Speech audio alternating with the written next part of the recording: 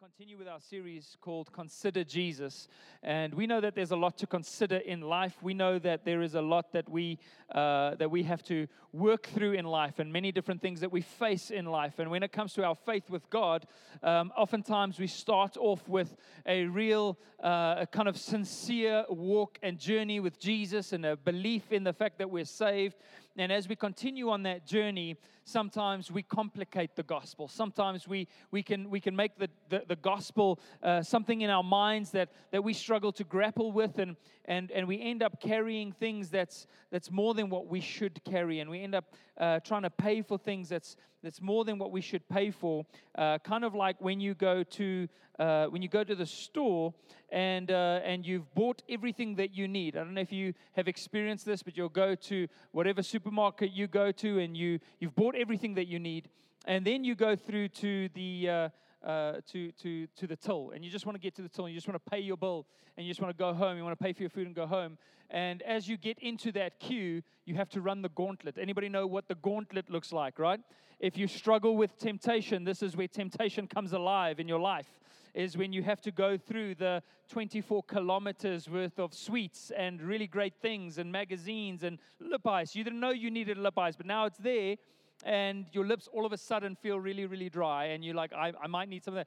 And then these tiny packets of peanuts, all of a sudden I want peanuts, I want cashews, I want, fruit rolls, whatever's there, the temptation, and you end up loading stuff in, and you get to the till, and you end up paying for things that you hadn't budgeted for, that you never planned on paying for, and you end up carrying things out that you never should have carried, and we do that with the gospel. The gospel is simple. It's a message that God has given us. It's Jesus. It's His Son. It's His sacrifice. It's our righteousness as a gift of the grace of God. But we come into church sometimes and we add to the gospel, and we complicate the gospel, and we think we have to do this, and we have to make that sacrifice and carry this thing and do that thing, and before you know it, we feel heavy laden. We feel like we're paying, and we don't have enough money to pay for what we have in our trolley. We don't have the strength to carry what we need to carry after we load all those things on. And so this morning, I would like to encourage you by taking some of that weight off. I would like to encourage you by reminding you of the gospel, which is what the Bible does. It's the expression of the gospel through the Son of God, the good news of Jesus, and hope that you can find faith and freedom and a spirit of lightness. I don't know if that's actually a thing, a spirit of lightness. But the idea is that Jesus says, give me your burdens. Come to me, you who are heavy laden, and I will give you rest. And you can carry my yoke, which the Bible says is light and easy to bear. That's the kind of life that God has called us to as Christians. We do heavy things. We do big things. We carry weight. But with the power of Jesus and the grace of Jesus, those things become light in our lives, because we're not doing it in our own strength, we're doing it in His. And so we'd like to encourage you in that this morning, and encourage you to consider Jesus, which is ultimately what the book of Hebrews is encouraging us to do. This series is a journey through the book of Hebrews. If you're visiting with us today and you haven't heard any of the previous messages, we're in Hebrews 10, but all of our messages are online at soundcloud.com. /Anchor-Joburg, where you can just search Anchor Joburg. It's also on our website, anchorjoburg.org. You can go and listen to the messages and see the journey that we've taken so far up to this point. But for a lot of people, coming to church, when they come to church, they feel like they have to make up for something. I've had a lot of people express their desire to come to church, and at the same time, their hesitance. Have you had conversations with people like this? I know I need to, but I have to make right. I know I've got to get my life right, and I need to come back, so they have this idea that, yes, we have the desire to be made right with God. We want to have a good relationship with God. We know that we want to honor God in our hearts and our lives, but at the same time, we wrestle with our own difficulties and our own sins and our own mistakes and our own conscience to say, I know I need to make right, but am I ready to pay the price in order to make right with God? And so for a lot of people, there's a wrestling that happens in their minds. As much as they have the desire to come back to God, they also oftentimes struggle with their own conscience, as if they need to come here to church and need to make up. They need to do their part in doing what's right. And they kind of see Jesus, as their relationship with Jesus, on hold, as if He is waiting here in this building. Have you ever heard pastors say, hey, welcome to the house of God? Right? Like, this is the house of God here. Like, this little glass building could contain God's presence. Like, hey, welcome to the house of God. It frustrates me when people say that, because this is not the house of God. We are the house of God. The Bible says in the New Testament, this is a spiritual house. Each one of us are living stones built into that house, and we as a community house His presence. We have the Holy Spirit within us, and when we come together, His manifest presence is tangibly here. So we are the house of God. So yes, we can say welcome to the house of God, but when we say that, we don't mean this building, we mean us as a community. And you are welcome in this community. You are welcome here in this family. This is the house of God. But oftentimes people see God as waiting here in this building while they go and figure out whether or not they're going to come and do their part, or whether they're going to decide to connect with Him again. It's like Jesus is just sitting here, and it reminds me of there's a worship song that kind of starts with "Waiting Here for You." And whenever I race my son in the pool, when we do like swimming races, I really, really know how to irritate him by swimming just faster than him, and because I give him a head start, and then I touch the wall, and then when he touches, I stand there like I've been there forever, and I'm like, waiting here for you, like. So we kind of see Jesus as just like waiting here for us. And here's the crazy thing about that. We don't own this building. We rent it. It's a conference venue. So there are corporates that use this during the week. Imagine if Jesus was waiting here, and now there's a corporate having an event, and He's like, well, this is awkward. I'm like, I've got to wait until Sunday, but I've got to sit through all these conferences before my people come back. Jesus is not waiting here for you. He is walking with you. He's in your life. He's speaking to you. He's involved in your life. But we often feel like He's waiting for us to come back, like just all lonely here in the building, sitting in the corner, waiting for us to come back. And we have that feeling like we have to come back and pay our dues and get right with God, because we all know that we're lacking.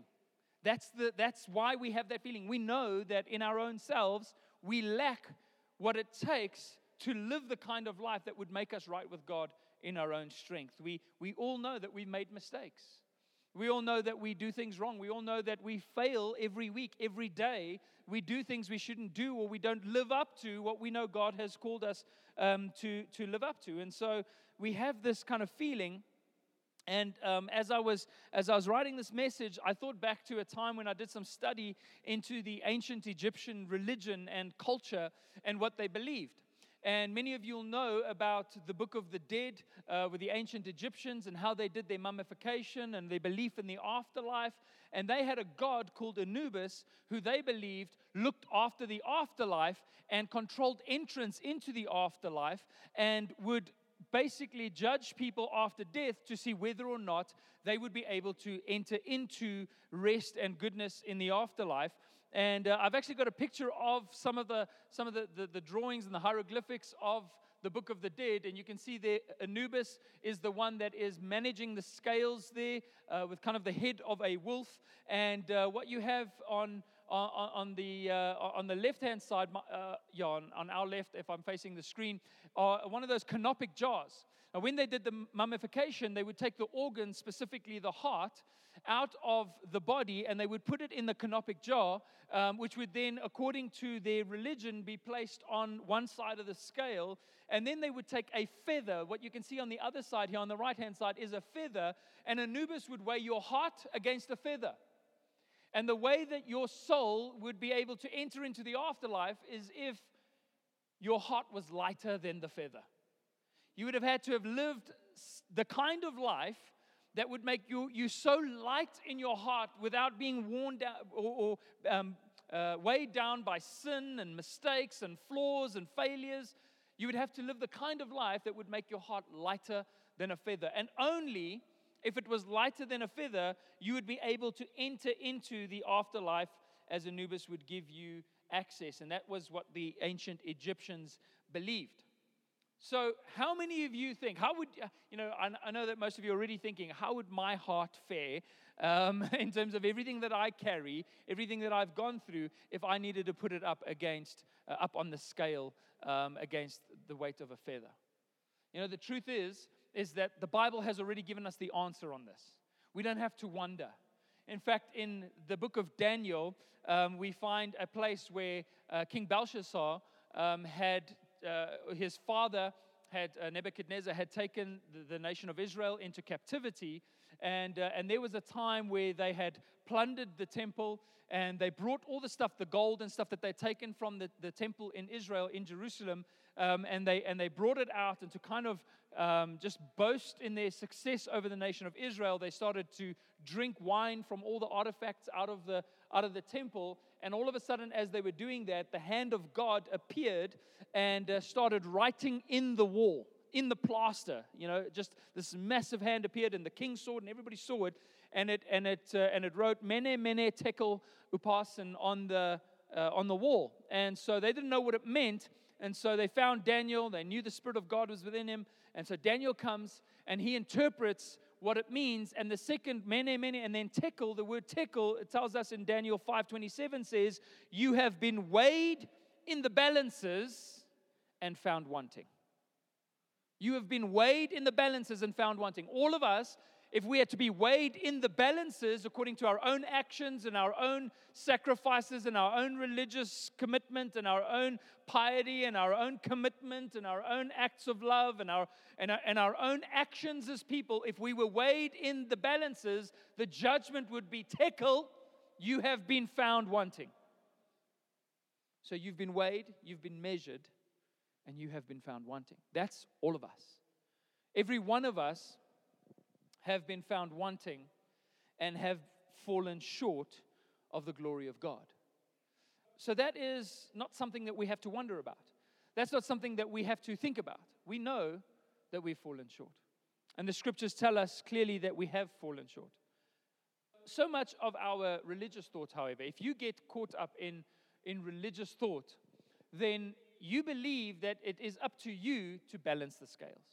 You see, when you think religiously, when you think like the rest of the world thinks, you think my heart is already heavy laden, and so I need to do things to appease my conscience and to balance out the scales. And a lot of people believe that the way that we get into heaven is by making sure we do more good things than we've done bad things. And so people will, at some point in their lives, say something along the lines of, I've done so many bad things in my life that now I need to make up for them by doing a lot of good things. And so they're driven by a sense of guilt and a sense of lack and an imbalanced scale. And this is religion. The problem with religion is it doesn't matter how hard you try, we keep failing. We're people, we're imperfect. And so the more we fail, the more we feel the pressure to make up, and it becomes a burden to our lives. And that's why it frustrates me that many churches and denominations of churches and groups of Christians actually, rather than expressing the good news of what the gospel declares about our mistakes and our flaws, gives people more to do. Gives people more things to worry about, a bigger to-do list than ever before, and actually weighs heavier on them by making people essentially pay for their own sins. If you've done this, that's fine, but you need to pay penance. And if you go and say so many prayers, and if you go and sacrifice this, or if you give this amount of money, or if you give up and sacrifice in any way, then you can make up for your flaws and for your sins. And you're paying the price now for your own sin. They give them duties to make up for their badness. But I want to tell you this clearly this morning, and we're going to see it in Hebrews, as Hebrews says, please don't consider sacrifice as your savior. Please don't consider religion as your savior. Please don't consider your own efforts as your savior. Please consider Jesus. He is the high priest and the apostle of our faith and our confession. We confess him. He is the one that made us right with God, and he was faithful to the one who appointed him. He completed the work. He finished the work. That's in Hebrews 3 verse 2. He's done everything that we need. So instead of sacrifice, instead of religion, instead of making up for your own sins, won't you consider Jesus? And that's why last week I spoke about consider Jesus better than religion. Today I want to talk to you about Jesus, considering Jesus as better than sacrifice. Consider Jesus better than sacrifice. He's better than our own sacrifices that we can offer up to try and make up for our sins. I love what John Stott said, the famous theologian. He wrote this. He said, "The gospel is good news of mercy to the undeserving." If you feel like you're undeserving this morning, you're amongst friends. Jesus is a friend of sinners, and that's why he is our friend. We're all undeserving. But what He came, and what the message of the Bible is that it is good news to those who do not deserve mercy. It's mercy. The symbol of Christianity is the cross, not the scales. Aren't you glad about that this morning? That the symbol of our Christianity is the cross. The sacrifice that God made through His Son to pay for our sins, and not the scales. If the symbol of Christianity was the scales, we were all in trouble. All of us would have been lost. In other words, our message to you is not come and make up for what you've done. Come and join us here at church and make up for what you've done, but come and receive what has been done for you. Come and receive. It's free grace. It's a free gift. Come and receive what Jesus did for you because of His love. And this is the good news. All the sacrifices of the Old Testament were actually foreshadowing the sacrifice of Jesus. They were foreshadowing the good news, the good things that were to come of what God would do. Instead of us having to pay for our sins, He would offer the sacrifice Himself. We all know this, but if you're visiting with us today and you kind of haven't been on the journey with us, in the Old Testament, if people sinned, they needed to offer sacrifices in order to make themselves right with God. And last week I had a kind of a swear jar. I don't know if you've ever seen a swear jar, where if you say a bad word, you kind of have to put some money in the jar. And I had a jar here last week, and we put a lot of money in there. We turned it around and we called it a sin jar. And we said, imagine if you had to pay some money every time you sinned, every time you were greedy or prideful or arrogant or impatient or angry or lustful or anything else. Every time you had even an inkling towards that, you would have to put some money in the jar and you'd have to pay. If you did that, you would realize how much you actually sinned. And that's what the sacrifices of the Old Testament was there to do, was there to show us that we are sinners. It was there to remove any illusion that we might have had about our own goodness. I love what Robert Capon says. He says, Jesus didn't come for people that were good. He came here to disturb the caked conventions by which we assume ourselves good. He came here to show you that you're not good, and that's why He's here, to help us. And so we had a sin jar here, and we said if you had to pay every time you made a mistake, it cost you, then you would realize that you need a Savior. You need somebody who can pay off your debt because you don't have enough money to pay it all. And that's ultimately what the sacrifices of the Old Testament did. And because Jesus paid that price, we can now enter into this relationship with Him. We can enter into this relationship with Him where we are no longer afraid of God. I heard John Piper say that the gospel, the good news, is the difference between the fear of God and being afraid of God. We have the fear of the Lord, but we're not afraid of God because He's our Father and He loves us. And so we ended this last week in Hebrews 9, and it says, so Christ, in verse 28, and I'm just throwing this in for free this morning. So Christ, having been offered once to bear the sins of many, will appear a second time.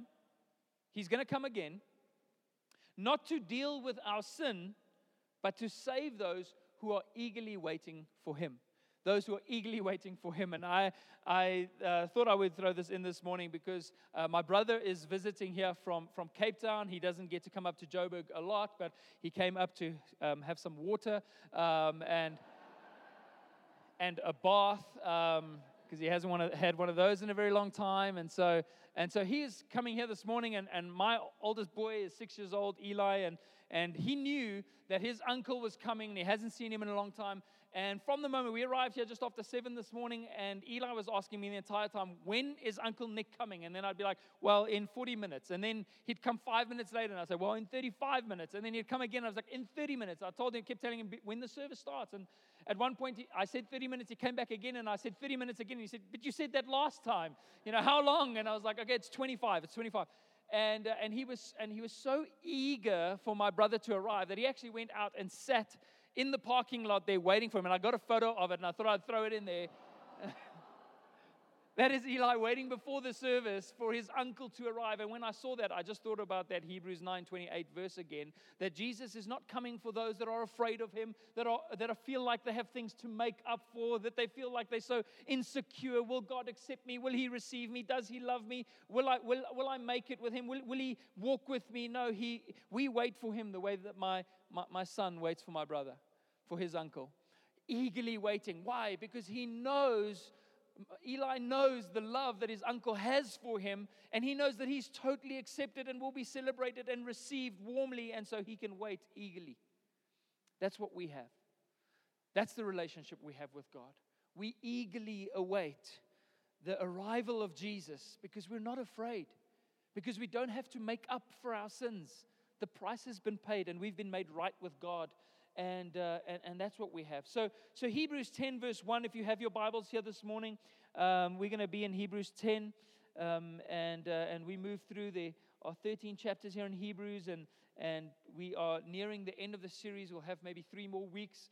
But here in Hebrews 10, verse 1, it speaks about the law. It speaks about the sacrifices in the Old Testament. And in verse 1 it says, "For since the law has but a shadow," it's but a shadow of the good things. Everybody remember that what is coming, what the law was foreshadowing, were good things. The law was a shadow of the good things to come instead of the true form of these realities. The law wasn't the thing. It was just a foreshadowing of the thing, right? It wasn't the way that we are made right with God. It was just pointing to how we would be made right with God. And this is frustrating when Christians forget this and try to serve God by going back to the law. It makes absolutely no sense in any part of Scripture for us to do that. And many times Paul rebukes people for doing that. Having begun in the Spirit, are you now going to be made perfect in the flesh? Come on, it's by His grace that we're saved. It was just a shadow. The law was just a shadow of the good things to come instead of the true form of these realities. It can never, everybody say never. But do it with like a little bit of oomph, like never. It can never, by the same sacrifices that are continually offered every year, make perfect those who draw near. The sacrifices and the law and the religiosity and the piety and the actions can never perfect us before God. They do not have that ability. I'm not sure how many of you did this when you were kids. I remember doing this often or several times as a child, and it happened again last week with my little boy Jude. I was standing out at the back here, and I was having a conversation with one of my friends, and we were chatting, and I saw Jude coming along. And he came along, and instead of grabbing a hold of my leg and holding my hand, he didn't look up at the last minute, and he took hold of the wrong leg. All right? Have any of you kind of ever, you did that as a kid, or your own kids have done that, and then you kind of stand there watching them, waiting to see how long it will take them to realize that they are holding onto a stranger's leg very lovingly. And so this happened last week. I'm chatting to my friend, and Jude comes along, and he holds on to my friend's leg, and he's standing on his foot, and he's kind of twirling around him, and he's just not looking up. And eventually he looks up and he sees my face. And if your kids have ever done this and you've witnessed this, they hold on, they lovingly, they sew at home. This is my space. I own this place. Like, I'm comfortable here. And then they realize, wait, if my dad is over there and I am over here and I can see both his legs, and then there's a very sudden letting go, and stepping away and a little bit of embarrassment. And they don't even want to look up and see whose leg they were actually holding on to all that time. And that happened. There's this revelation that comes up on our kids' faces when they realize I've been holding on to the wrong thing. And for Christians, this is true. We do the same thing. We hold on to the wrong things.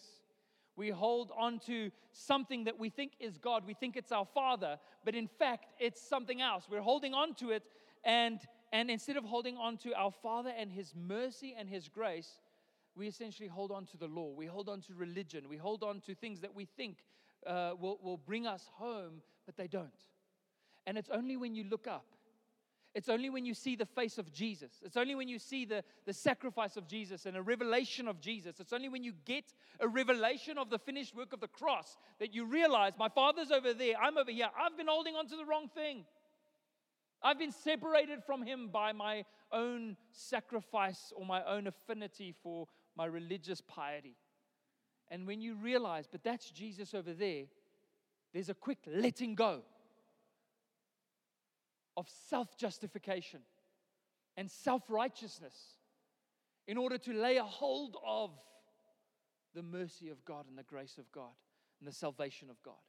So we let go the moment we see Jesus and His face, and we're able to lay a hold of the true and better. That was just a copy. The law was just a copy. It was just a foreshadowing, but not the true realities of these things. The true reality is in Jesus that we get to hold on to. This happened to Paul.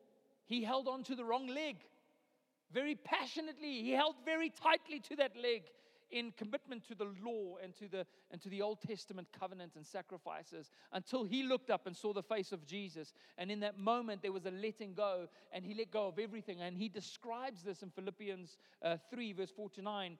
He says, if anyone else thinks he has the reason for confidence in the flesh, if you're very confident about how good you are, I have more. If you're confident that you're a religious person and you go to church every Sunday and you read your Bible every day, and if you have confidence in your actions, he goes, I have more than you. First of all, he was a Jew, circumcised on the 8th day, of the people of Israel, of the tribe of Benjamin, a Hebrew of Hebrews, as to the law, a Pharisee, as to zeal, a persecutor of the church, as to righteousness under the law, blameless. He's like, I live this life better than all of you. I've done it. But whatever gain I had, I counted as loss. I let go. I let go. For the sake of Christ. Indeed, I count everything as loss because of the surpassing worth of knowing Christ Jesus, my Lord. In other words, he recognized that there was so much more that he would have in Jesus that he could let go of everything he was manufacturing and building up for himself. It's an easy decision. It's essentially echoing the words of Jesus about a man who went into a field and found a treasure of great price, of great worth. And because of that, he buried that treasure there, went back and sold everything else that he had so that he could go back and purchase that field to have that treasure. In other words, when you look into the face of Jesus, you let go of everything else you ever put your confidence in that ever made you feel like you were better before God. You let go of all of that. You sell it, you get rid of it so that you can lay a hold of that treasure that you have in Jesus. I counted it as loss for the sake of Christ. For his sake I have suffered the loss of all things and count them as rubbish, in order that I may gain Christ and be found in him. That I may gain Christ and be found in him, listen to this, not having a righteousness of my own that comes from the law. Not my own righteousness any longer, but that which comes through faith in Christ Jesus, the righteousness from God that depends on faith. We let go of the law so that we can lay a hold of Jesus and his goodness and his sacrifice. So Paul says, I have more reason than anyone to hold on to my achievements, but I don't take my confidence in my own goodness anymore. I take it in Jesus, and I count everything else as rubbish. And this is what Hebrews 10:1 means when it says that the law was but a shadow of the good things to come instead of the true form of these realities. They were just a shadow. Yet so many Christians still hold on to them. I need to hold on to this, we feel, as if they were the real thing, the actual thing that could save us. But now the real thing is here. So why would we hold on to a copy? In a very literal sense, which is a little bit silly, but imagine a person, you know, there's a person that you love and want to be in a relationship with, but instead you feel like rather going to them physically and having a relationship with them, you'd rather have a relationship with their shadow. That's ultimately what this is saying. I'd rather just chat to your shadow and hang out to your shadow, and at night, I'm not sure what I'm going to do. I'm going to have to get some light so that I can hang out some more with your shadow. It's a super silly example, but it's essentially what it's saying. Why would we hold on to the shadow when the real thing is here? When you can take a hold of Jesus today. The copy, the foreshadowing of the law could never perfect those who draw near. It could never perfect us. The only way that we can stand before God, this is the truth. God is perfectly righteous. And the only way that we can stand before him in confidence is to be perfectly righteous. And so if we're going to follow the law in order to stand before God, none of us will ever be able to stand before him in any way. We will not be allowed in his presence. It would be death to us to stand in his presence, not being made perfectly righteous. And so the law could not perfect us and give us access to God. And so God had to make a plan for us, offer a perfect sacrifice for us, which is what He did through Jesus. The law couldn't perfect us. And being imperfect in following the law, it condemns us. If you know what the right thing is to do and you don't do it, you're guilty. And so the only thing the law could ever do was condemn us before God, not reunite us. It was just a foreshadowing. But Hebrews 10 verse 2 said that, it basically says that if the law could perfect us before God, could perfect those who draw near, it says, would the sacrifices not have ceased to be offered? Wouldn't we stop ceasing to offer sacrifices? Since the worshippers, having once been cleansed, would no longer have any consciousness of sin. If we were perfected before God, we wouldn't have consciousness of sin. But in these sacrifices, when we offer them, there is a reminder of sin. So instead of our conscience being made clear of sin, when we offer sacrifices continually, we're being made conscious of sin and reminded of our sin. For it is impossible for the blood of bulls and goats, those Old Testament sacrifices, to take away our sins. There's such an important truth to understand here, and I just want to quickly highlight one or two things that's in here. Because the laws, we often think that, look, I haven't, sacrificed a bull or a goat in a while, so I think I'm good on the scripture. A lot of us kind of see that and go, well, it's Old Testament stuff. But what we do still is through our actions and through our religious deeds, every religious thing that we do in order to try and make ourselves more acceptable to God, even if it's in our hearts, that's where it is. That's, what we believe about what Jesus has done for us. When we offer those things up, when we act in Christian ways or in religious ways in order to make ourselves right with God, we're doing the same thing. We're still in our hearts offering sacrifices, hoping to be accepted. And what this is telling us is that those sacrifices that we offer could never perfect us, because if they could perfect us, what would happen if you realized that you were already perfect before God is that you would stop being religious and you would stop offering sacrifices for your own sins. That's essentially the effect of recognizing that you have been made perfect, is that you stop being religious. And so I love the fact that here at Anchor Church, we don't have to be religious. I love the fact that the gospel liberates us to be honest about who we are as people, to be authentic about who we are as people. And that is how we as a leadership have chosen to lead this church and how we'll always lead this church. And that's how we want to be as a community, that we don't have to come here and pretend like we're something we're not. We can be open, we can be honest, we can talk about, like Paul says, I'll boast in my weaknesses. I'll tell you about the areas that I'm weak in, because I know that my right standing with God doesn't come from my strength. It comes from Jesus' sacrifice. So it actually is an incredibly liberating revelation to understand that you are right with God, not because of your own sacrifices. Otherwise, if you don't have this revelation that Jesus has paid the full price for your sin, and that you have been perfected before God, what you become is, instead of being Christ conscious and righteousness conscious, instead of being focused on your righteousness and your right standing with God and just flourishing in your relationship with Him, you become sin conscious. You think about your sin more than you think about the sacrifice of Jesus.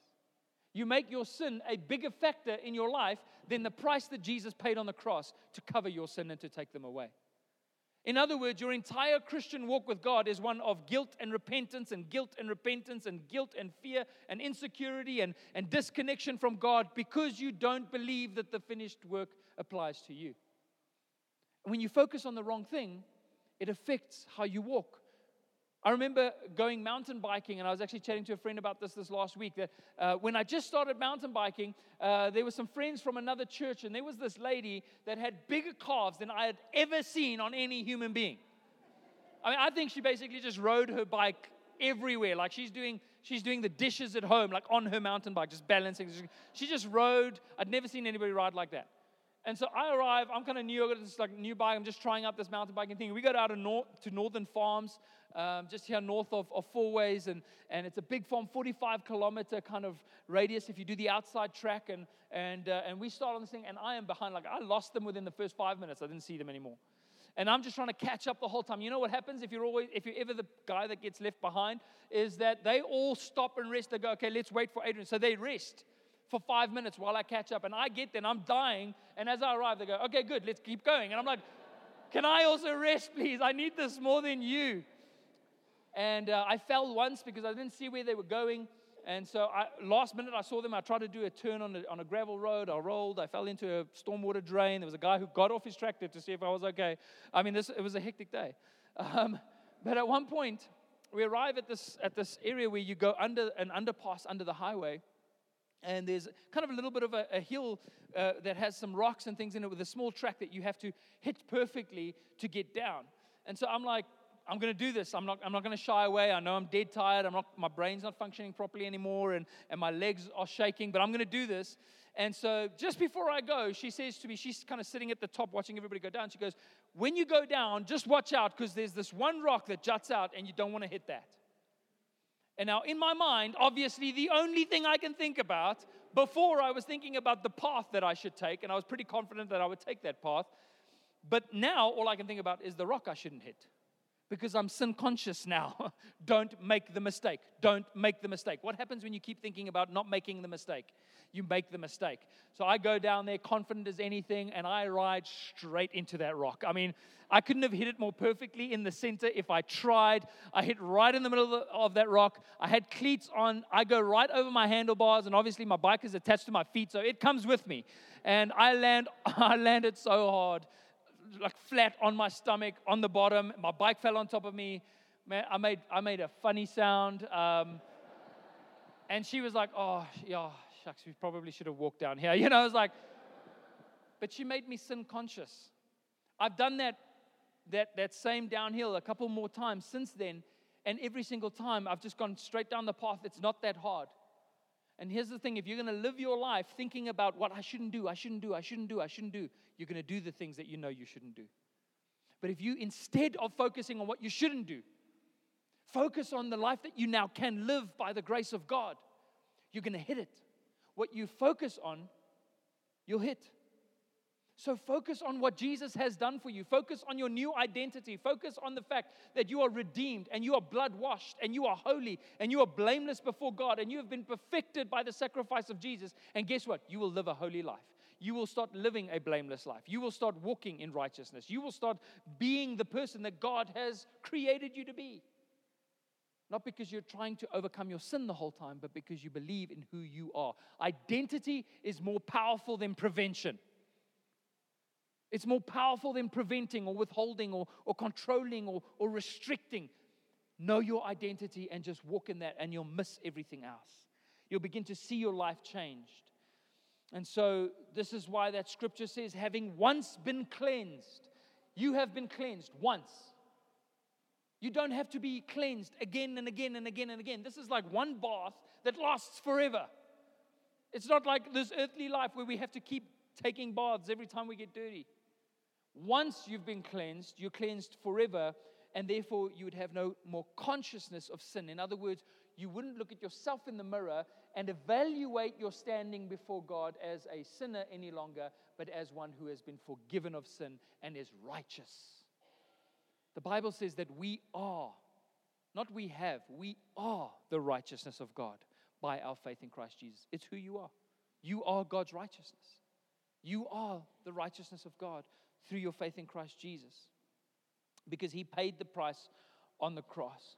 So now we no longer worry about what we might owe or what debt we owe to God or what we'd have to make up for our sins. Instead, we're aware of who we are in Jesus, and we're just righteousness conscious.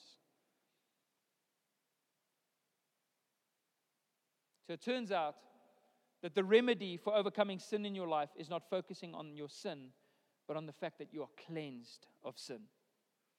You've got to take that path. You've got to keep your eyes fixed on Jesus. That's why the scripture tells us, keep your eyes fixed on Jesus. He is both the author and the finisher of your faith.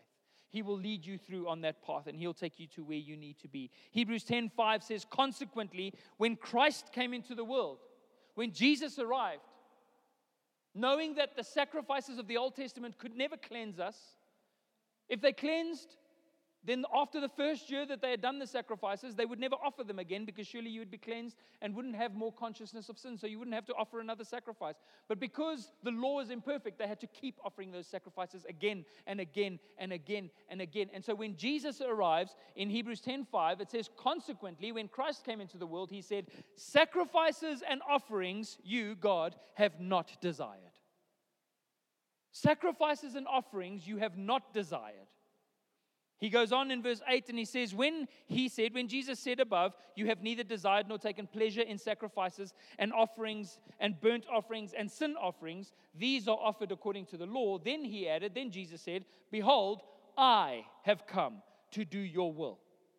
He does away with the first covenant, the first way of religiousness, the law and the Old Testament, in terms of following a legalistic structure for salvation. He does away with that in order to establish the second. In other words, what the law was imperfect to do, what the Old Testament with its laws and with its rituals and with its rules and with its religious processes could not do, Jesus said, I have come to do it. I have come to do it. You haven't desired the sacrifices. They don't please you. I'm here to please you on the behalf of these people. I'm here to do your will, God. God sent Jesus to be that fulfillment for us. The first was an imperfect shadow, the wrong leg to hold on to, a copy of what was to come, and it could never please God. The law could never please God. And Hebrews 11:6 says this. It says, without faith in what Jesus has done, without believing in your righteousness, without standing in the fullness of what God has done for your life, it is impossible to please God. You can give all your money away. You could set up a little tent and live here in church. It'll also be awkward when the corporates have their events. But you could live here in church, and you could do every religious thing you could think of. It won't please God, not one bit, if your faith is not in the finished work of the cross. It's only in Jesus. It's only in Jesus that we have that fulfillment and that ability to please God. But now in Christ, our lives can be pleasing to God. We can live lives that please God because we're doing it by faith and in our new covenant, in our new person, the new people that we are, the new creation that we are. So our sacrifices, the scripture says, our earthly human offerings of religious sacrifice are like dirty rags to God. A bunch of dirty rags before Him. But Jesus says, God, I have come to do your will. I have come to pay the price on the cross. I have come to be the perfect sacrifice so that we could do away with their sin, so that people can be forgiven of sin. I've done away with the first so that I may establish the second. What is the second? It is the covenant of God's grace. That we can stand in this covenant, eternal relationship with God by putting our faith in what He has done on the cross. What the Jewish law could not do, Jesus did in one stroke, in one act on the cross. All those years of sacrifices, one single sacrifice on the cross did it all. When I read that, sometimes I connect, Bible scriptures to very strange thoughts and things I've seen or videos I've watched or occurrences in life. And then this was one of those occasions where I thought about how the law tried and couldn't do it, and then all of a sudden in one stroke Jesus paid the price. And I remember seeing a video online. I don't know if any of you have seen this video where there are these wildebeest coming through the Mara River. And when I say that, you're really like, how did he connect that? I don't know, don't ask me. But there's these wildebeest coming through the riverbed and in the Mara. They run through the river and they get through to the other side. And there was a pride of lions, and there were these lionesses that were kind of crouched watching these wildebeest, and they kind of want to go and they kind of want to go. And you watch for about 2 minutes of this like lioness deciding or trying to time it perfectly and making kind of a half-hearted attempt, and doesn't catch the wildebeest and misses this one and kind of goes back down, and people are just watching forever. And then all of a sudden, out of left field comes this big male lion. He doesn't hesitate. He doesn't wait. He just runs straight in, tackles about 3 wildebeest, grabs onto one, and 5 seconds later, it's all over for that wildebeest. And when I read this, I felt like the law was that lioness going, could I, maybe I'll try. No, I can't get a hold of that. And then all of a sudden, Jesus just comes and just takes that wildebeest out, Really random thought. But the point is, here's the great thing. I had to tie it in like this. Jesus is the Lion of Judah who arrived to take out our sin. See, it works. But you're perfect before God this morning. Your sin was taken out like that lion took out that wildebeest. It was taken out. It was put to death. It's done. You are perfect before God this morning. That's the truth of your position in Him. You are justified. That word justified means just as if you had never sinned before Jesus. For all time, the scripture says. Once for all time, He paid the price. It doesn't change. Yes, we still fail. Yes, we're still growing. Yes, our character and our maturity is still catching up with our true reality in Christ. But before God, your position and how God views you in terms of sin is that you are perfect. This perfection doesn't mean that we're perfect in character.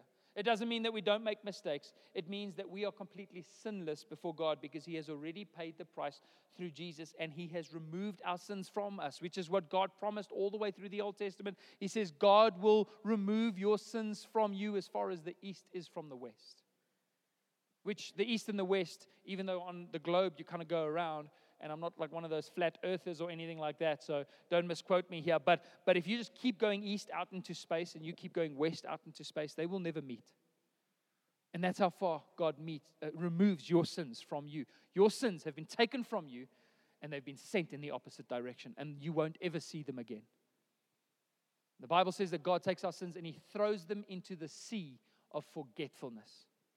If you're out on the boat in the middle of the sea and you drop something, you can forget it. It's gone. You're not getting it back, okay? And that's what God has done with your sin. He's removed us from our sin through the sacrifice of Jesus. And then there's a process of sanctification. Sanctification is ultimately a purifying process by which God works in our hearts and our lives and our actions and our reality to cause us to become the people that He has already made us to be. The process of sanctification is where we become the people we are already in Christ. Does that make sense? We are already perfect, and then we become perfect in our actions, in our daily lives. We become the people that God has caused us to be. And that's the journey we're on as a church. We're all growing, we're all becoming that, but our position before Him is that we are holy and blameless and complete, and He offers that to us as a new covenant. This is what we have with God. So Hebrews 10 verse 15, my final scripture this morning, says, and the Holy Spirit also bears witness to us. So now that we've put our faith in Jesus and this finished work and this new covenant and this sacrifice that He has made for us, the Holy Spirit now comes and bears witness to us. For after saying, this is the covenant, now Jesus, remember, said, I'm the one who will do your will, Lord. This is the covenant that I will make with them after those days, declares the Lord. After Jesus has died for our sins, this is the covenant I will make with the people. I'll put my law in their hearts. I'll write them on their minds. In other words, we now serve God by the guidance and the leading of the Holy Spirit in our spirit. We are made righteous, and so we fulfill the law not by looking at the law, but by being who God has called us to be on the inside and obeying the voice of the Holy Spirit. In other words, rather than somebody coming and giving you a piece of paper and saying, you must do this, all of a sudden, you have an internal drive to do that before anybody's even told you, because the Holy Spirit has made you to be the kind of person that would do that. In other words, He changes us from the inside out, not from the outside in.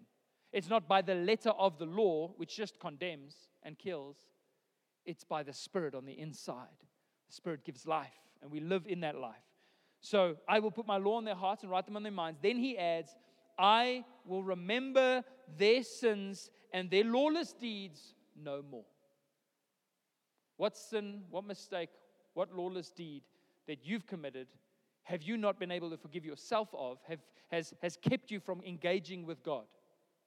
God says, I'm not remembering it anymore. I'm not remembering it anymore. Jesus paid the price for it already. Where there is forgiveness of these, where God has forgotten our sins, there is no longer any offering for sin. No more penance to pay, No more religious actions to make up for your. We live in a response to God's grace, but we do not live religiously in order to make up for something. We don't live and serve God because we're making up for something. We live and serve God because we've been made full of something. His presence, His grace, His purpose. That's why we live. It's a much stronger driving force than guilt and shame. God no longer holds on to your sin, so neither should you. We hold on because we want to make right, but faith lets go because we believe the price has been paid. God has already paid the price on your behalf. And so this morning, God says to you, I will remember your sins no more. That's who you are. I will remember your sins no more. So what are we sacrificing for? Why do we struggle with unbelief and feel like we still need to make up for things? We can let it go and we can believe that Jesus was the ultimate sacrifice. And that is why believing in Jesus, if we consider Him who was faithful to the calling, I'm here to do your will. The law couldn't do it. They couldn't do it for themselves. But God, I am here to fulfill the law on their behalf. I'm here to pay the price on their behalf. If Jesus did that, then surely considering Jesus is better than sacrifice, is better than us trying to make up for ourselves. So I'm sure you understand this morning that we still do sacrifice.